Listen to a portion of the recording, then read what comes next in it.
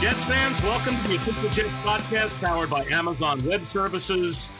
Another tearful reunion between myself and Marty Lyons, and we'll have a special surprise guest coming up in about 5 or 6 minutes. But Marty, first of all, I want to know how many marbles you still have rolling around in your head right now that we're all still, and for the foreseeable future, trapped in our houses.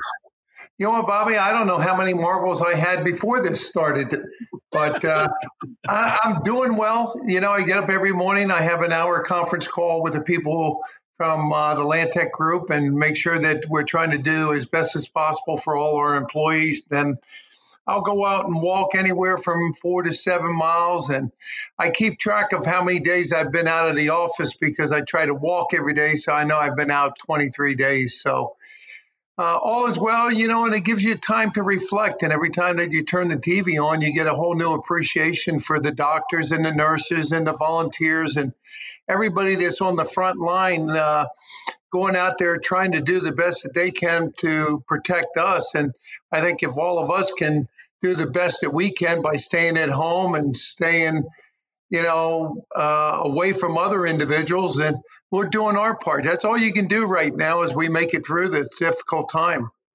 4 to 7 miles. Every day? 4 to 7 miles a day. And, you know, I just started walking, and all of a sudden, you know, I went from 2 miles to 4 miles to 6 miles, and you just keep walking. It's one of those things that, you know, as long as you can keep counting, and I count in paces of 50, and then I'll go back to 1, and, you know, I just keep the legs moving.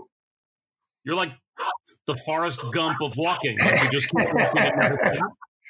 Yeah, you know, I might be, but it's a what else am I going to do? You know, you got to find yourself something else to do. I started reading a couple books, and then you start to watch different shows on the TV. And then I always find myself tuning into, you know, Fox News or CNN, and you jump back and forth. And, you know, you can get depressed. But I have to commend the, you know, Governor Cuomo and Governor Murphy have done an excellent job trying to keep the people of New York and the people of New Jersey safe. I have to commend them. Yeah, I agree. They've done a great job. And I mean, I played golf with you. When you play golf, you walk a minimum of 9 miles with where you hit it. So it's probably right about. You know, yeah, but it would be nice if you give me a mulligan every now and then on a tee shot. That would be helpful. Yeah, well, yeah. Long and wrong is your nickname for a reason. Hey, you know what? It is amazing. And I'm sure Jet fans and anybody listening to this podcast, everyone's kind of going through the same thing. You know, we're not in prison, but it kind of feels like that. I kind of, compared to what everyone's going through right now, it's almost like it's a medium security prison. Like you're allowed to walk around outside and maybe visit with people who are 20 feet away. But, you know, it's unbelievable not being able to live your life. And on top of that, how slow and fast time goes. There's that an unbelievable movie, if people haven't seen it, the movie In the Name of the Father with Daniel Day-Lewis. He plays that character, Jerry Conlon, who was wrongly convicted of a crime and spent about 20 years in jail. And there's this one scene where he's talking about kind of the concept of time. And it's like drip, drip, drip. You like can't believe how long it takes for 5 or 10 minutes to go by. And all of a sudden you blink and years have gone by. It's just, we're all kind of in that in our own weird way right now. I can't believe we've been doing this for a month.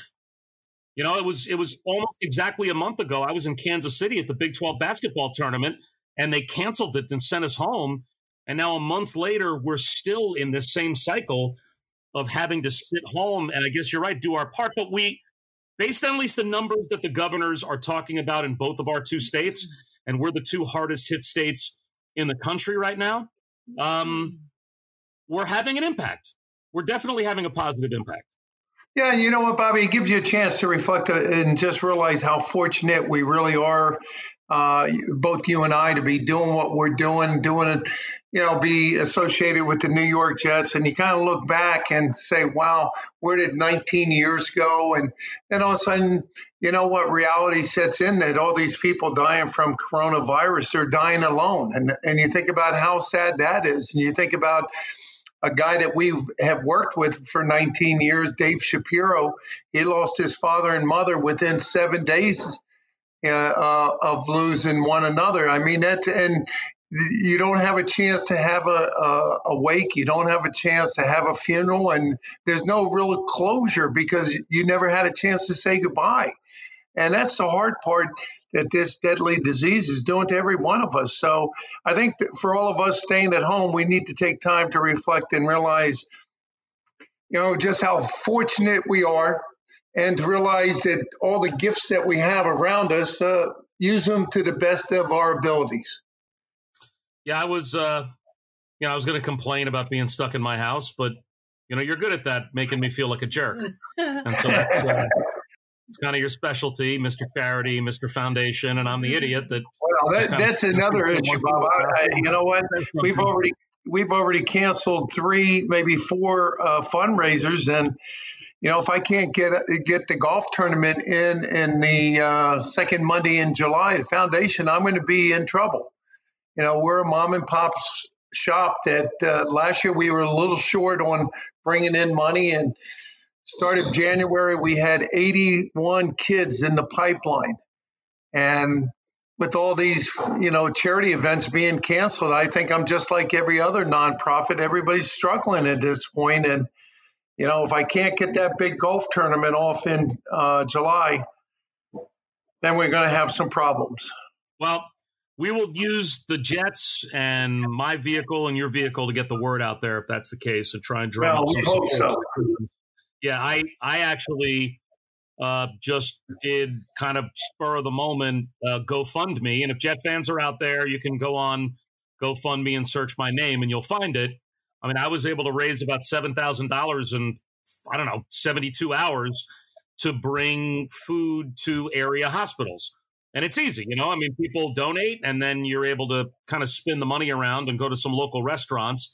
It's a win-win because the restaurant gets some takeout orders, which, of course, that's the only thing that a lot of them are subsisting on right now.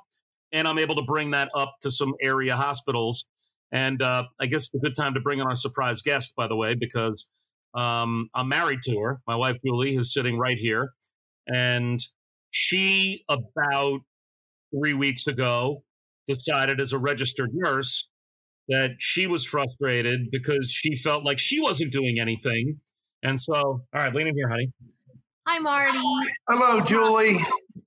I just miss you. I love you. I love Christine, and I love the Jets. And I'm really happy to be here with Bobby.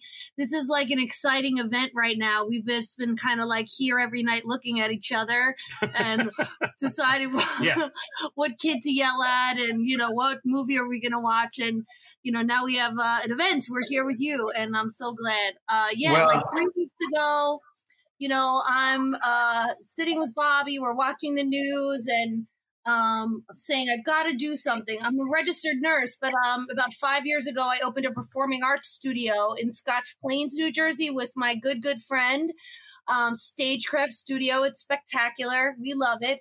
But that's what I've been doing. And I said, I really need to help now. I kind of feel like a jerk. I'm like home in my nice, safe house, while my other fellow nurses and healthcare professionals are out on the front lines. And I ended up seeing my other great friend, Kathleen Olin, a Jet fan herself, and she's also a registered nurse. I saw her in the ShopRite, and she said, Jewel, I got in touch with the Medical Reserve Corps and for our county, and she hooked me up with this lovely woman.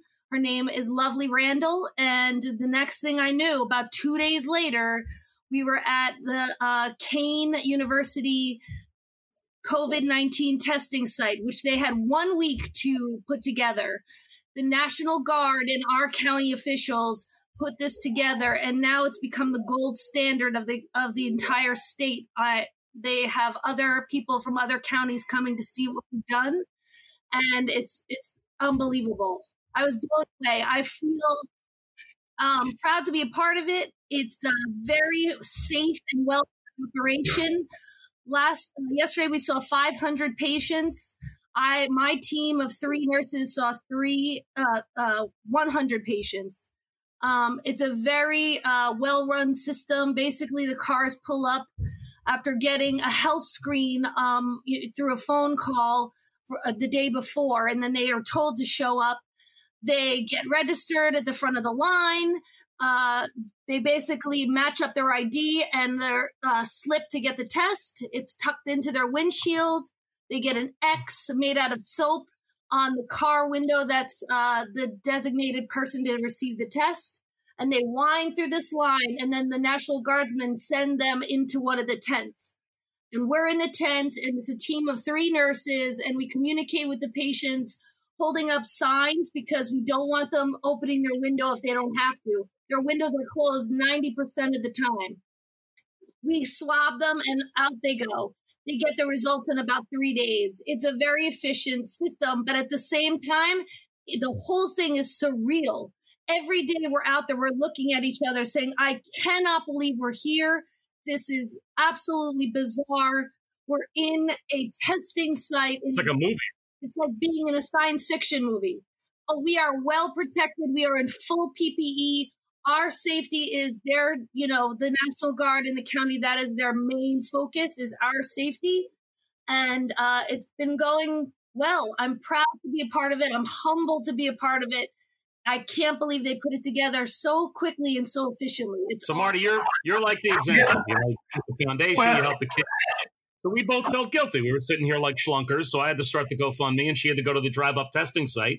And now we're both volunteering, and I don't know. I guess we all feel like we're doing our part to try and get through this. We got to get through this. You know what, Julie? What was Bob's first reaction? Because you're putting yourself in harm's way with the beautiful family that you guys have. I commend you for doing that, and it doesn't surprise me that you're doing it. But what was Bob's first reaction when you said, "Hey, you know what?" He wasn't happy. Yeah, he wasn't happy. Yes, I can understand that. Girlfriend. Yeah, he was with me when I saw my girlfriend Kathleen in the shop, right, and we hatched this plan. And he was like, he kept looking at Kathleen. He was like, "Shut up, Kathleen. Yeah, thanks a lot, Kathleen. Great, yeah, great. Okay, let's go. We got to go get more cereal. Let's go." And but he was kidding because obviously I think he knew that it was going to happen.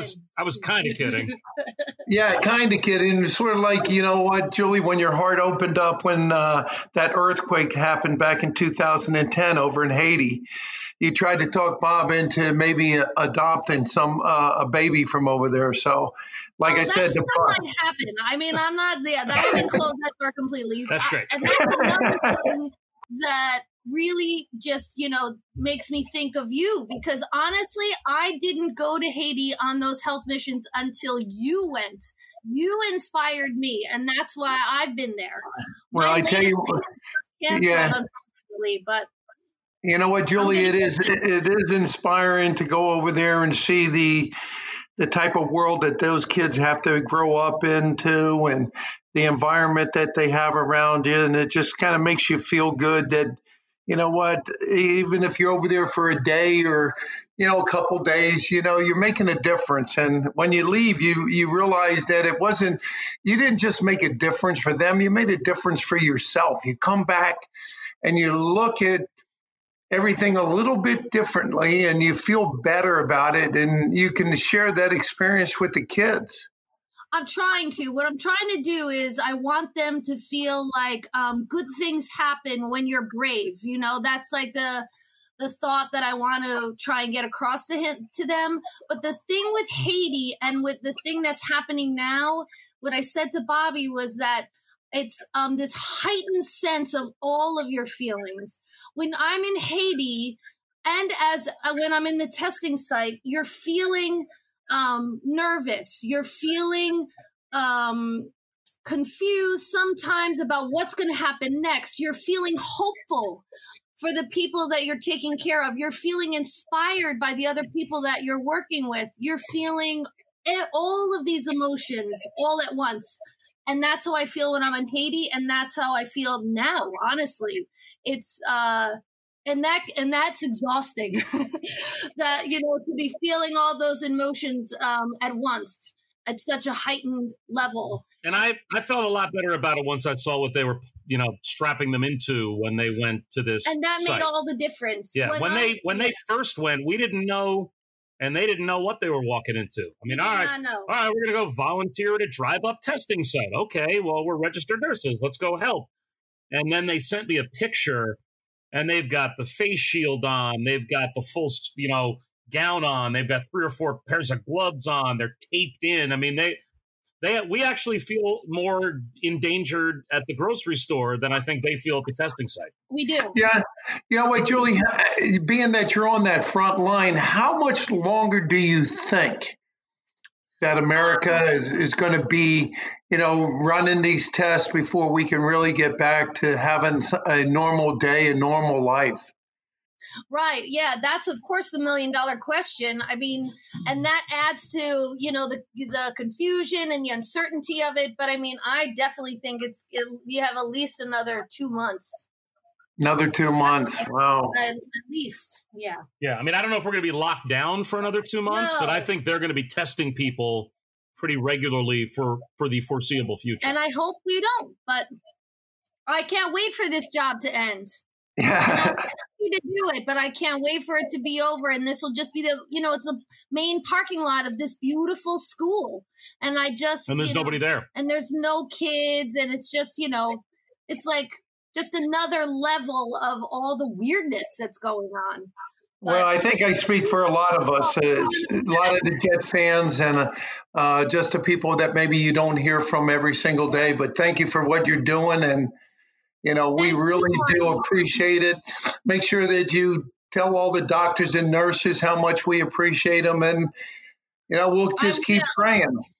There's a lot of Jet fans at the testing site. There's a lot of Jet fans, a lot of Jet stickers on the cars, lots of fans. I don't get any chance to talk to them because I basically am like, okay, open your window. Let me swab you. Okay, take care. See you never. Bye. Get them in and out. Yep, and these are now Julie's people in a way that she never expected that they would be, because she legitimately has become a lunatic Jet fan over the last 12 to 15. You and I have been doing this for 18 years. I love the Jets. I would say the first 2 or 3 years that we did this, she was, kind of a fan and grew.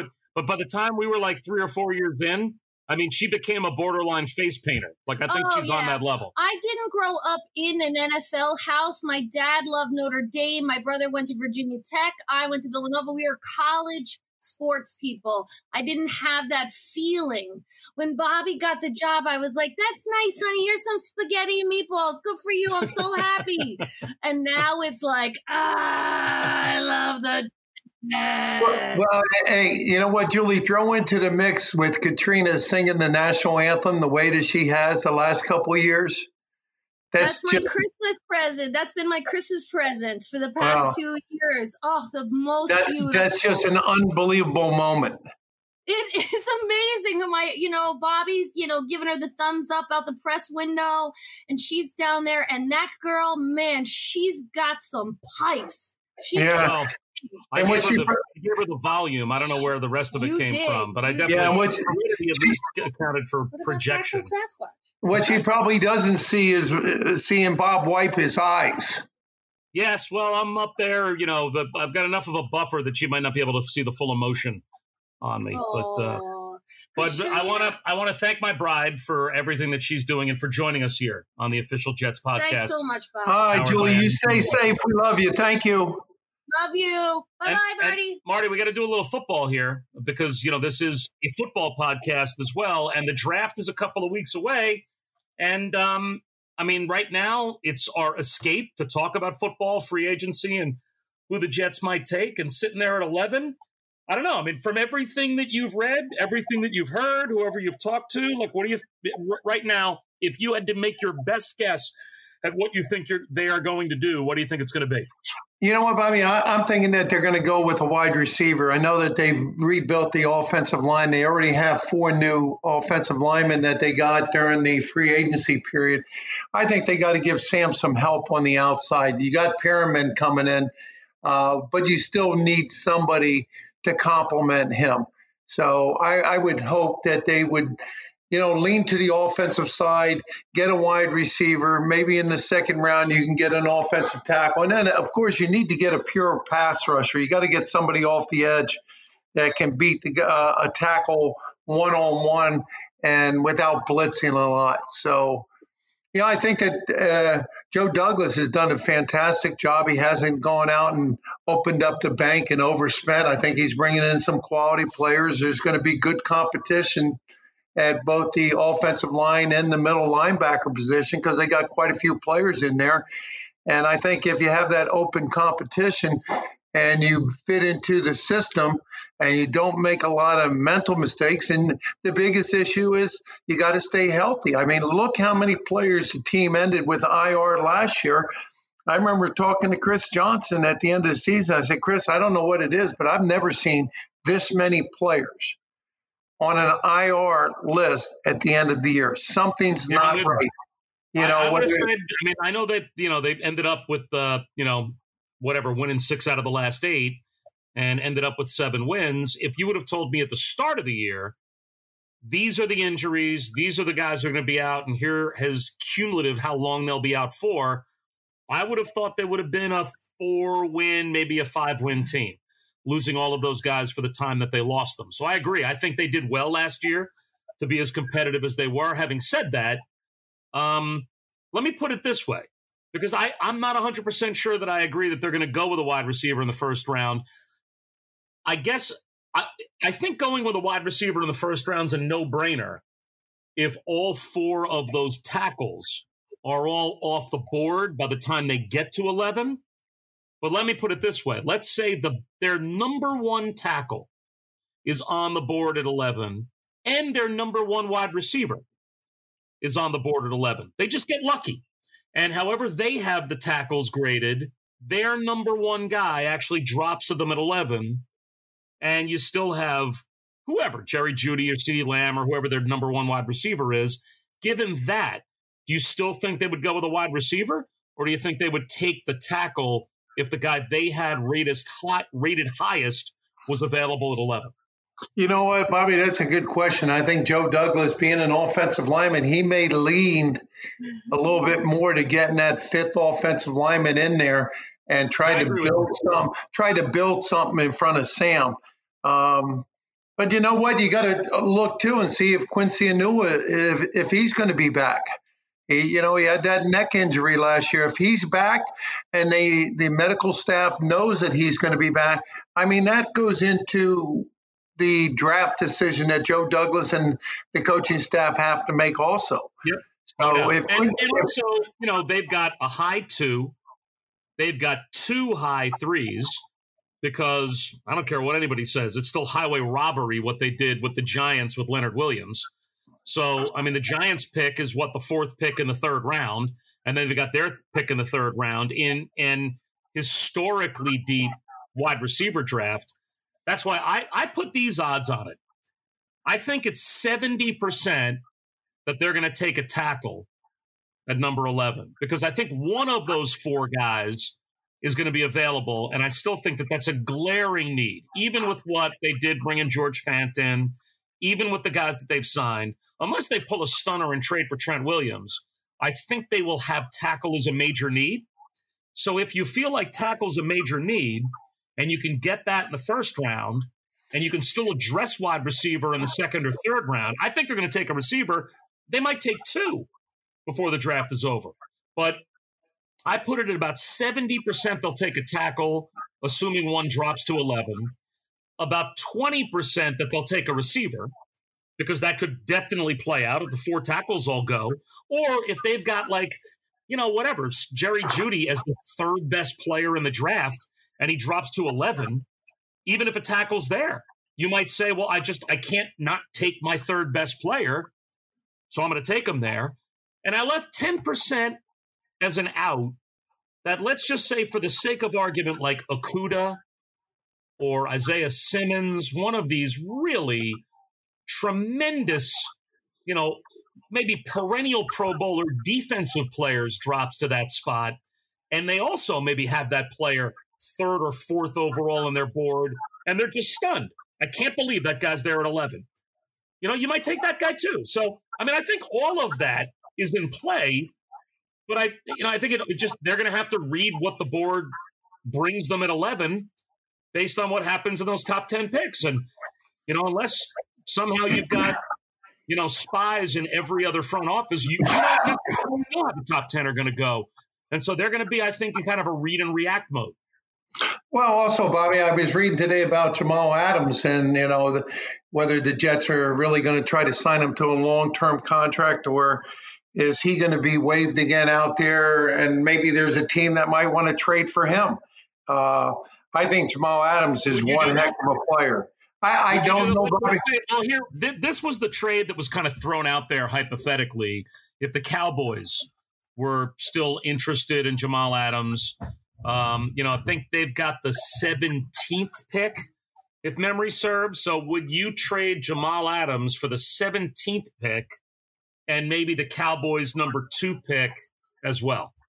No, I would not for 2 picks. I think if you throw a player in there, then I might consider it. I really think Jamal Adams is, certainly he's a star player for the Jets, and I think he's a true leader on that defense.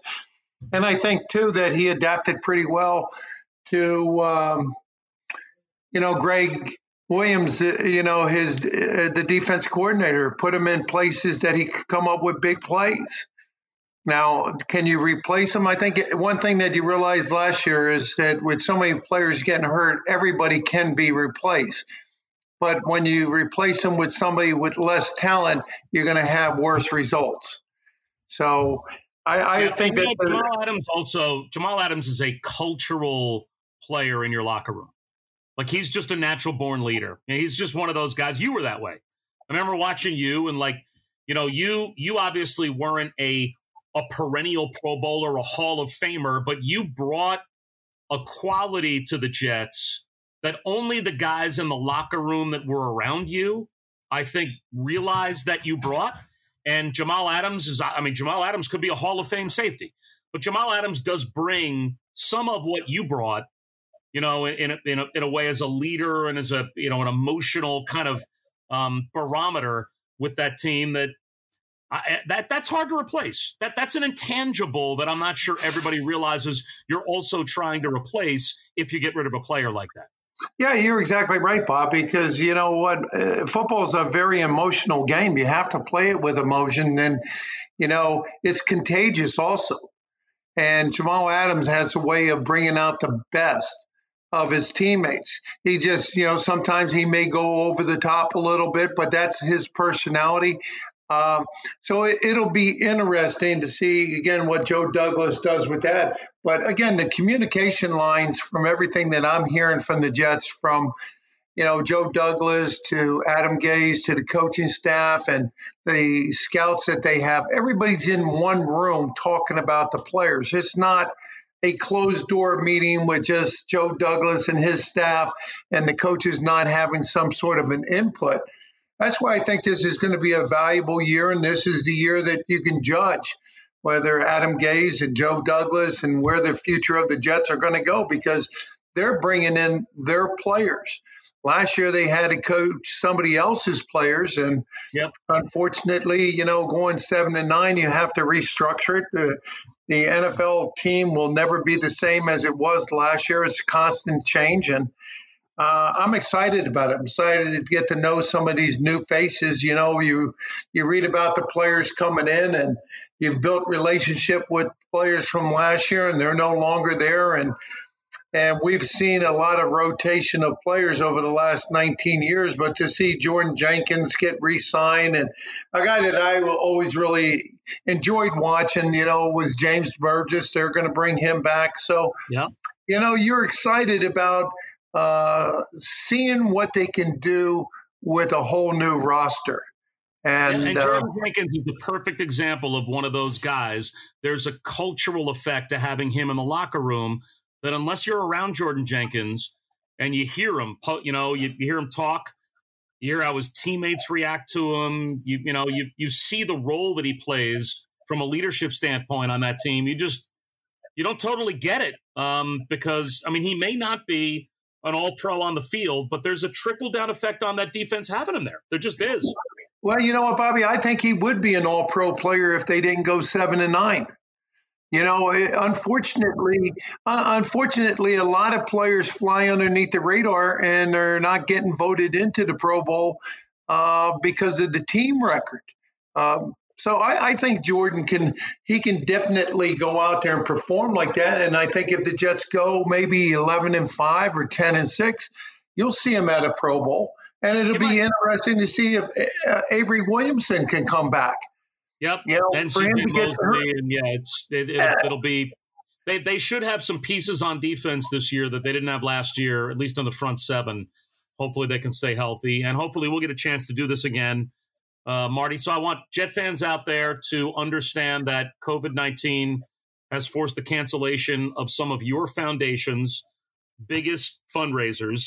So go to the Marty Lyons Foundation and give what you can, because Marty's trying to make these wishes come true for these families and these kids that desperately needs everybody's help. And, you know, we're not able right now to have the events that would normally raise the funds to make these wishes come true. You can certainly go to GoFundMe and search my name, and hopefully my name will pop up and you can donate some money to my GoFundMe, because we are going to continue to deliver food from takeout spots to hospitals in New Jersey and suburban New York City to get some meals to the frontline workers who are fighting this battle for us. And one of the spots actually that I'm delivering food to next Thursday is going to be the testing site where my wife, Julie, who joined us earlier on the podcast, will be there doing the drive-up testing. So we're all trying to do our part, Marty, and hopefully folks will understand that they need to get to the Marty Lyons Foundation website and give some money, because this is the time you need it. Well, the big thing, too, is, you know, let everybody know that, I said it on the last podcast that we did, Bob, that, you know what, when you're sitting there doing nothing, take out your Rolodex, take out your phone, call somebody that you haven't talked to in a while and just see how they're doing. You know, That means a great deal to the person on the other end of the phone, because you know what, maybe you haven't had a conversation with them in a year, 2 years, 3 years. Maybe you had a little bit of a falling out, and you just call them up and you say, hey, I was thinking about you today. And you hang up the phone, and trust me, you'll feel a lot better that you did it. And on the other end, they're going to be shaking their head going, wow, I wish I had done it first. Yep, absolutely. Well, it was great talking to you, partner, and hopefully we'll get a chance to do this again soon. And Jet fans, stay healthy, stay safe. This is the official Jets podcast, powered by Amazon Web Services. Bob Wischusen and Marty Lyons. My thanks to my wife, Julie, as well, for joining us. And we'll talk to you next time. And hopefully it'll be under better circumstances as we move on through this offseason. Jet fans, stay healthy and stay safe.